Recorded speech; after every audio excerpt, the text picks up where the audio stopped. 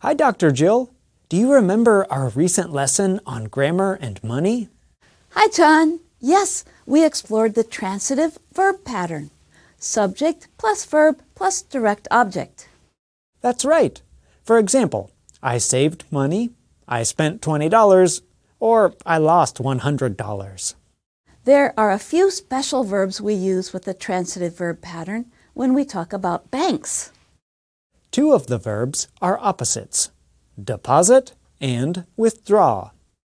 That's right. A deposit is when you put money into an account. A withdrawal is when you take money out of an account.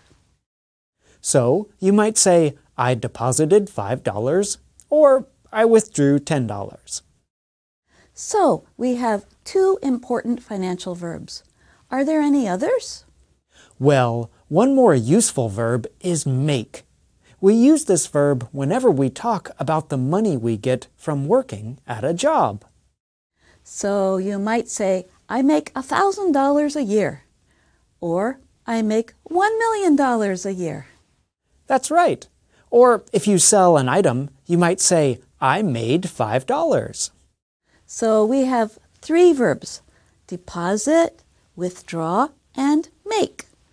We can use all of them with the transitive verb pattern to make all kinds of statements about money or financial transactions.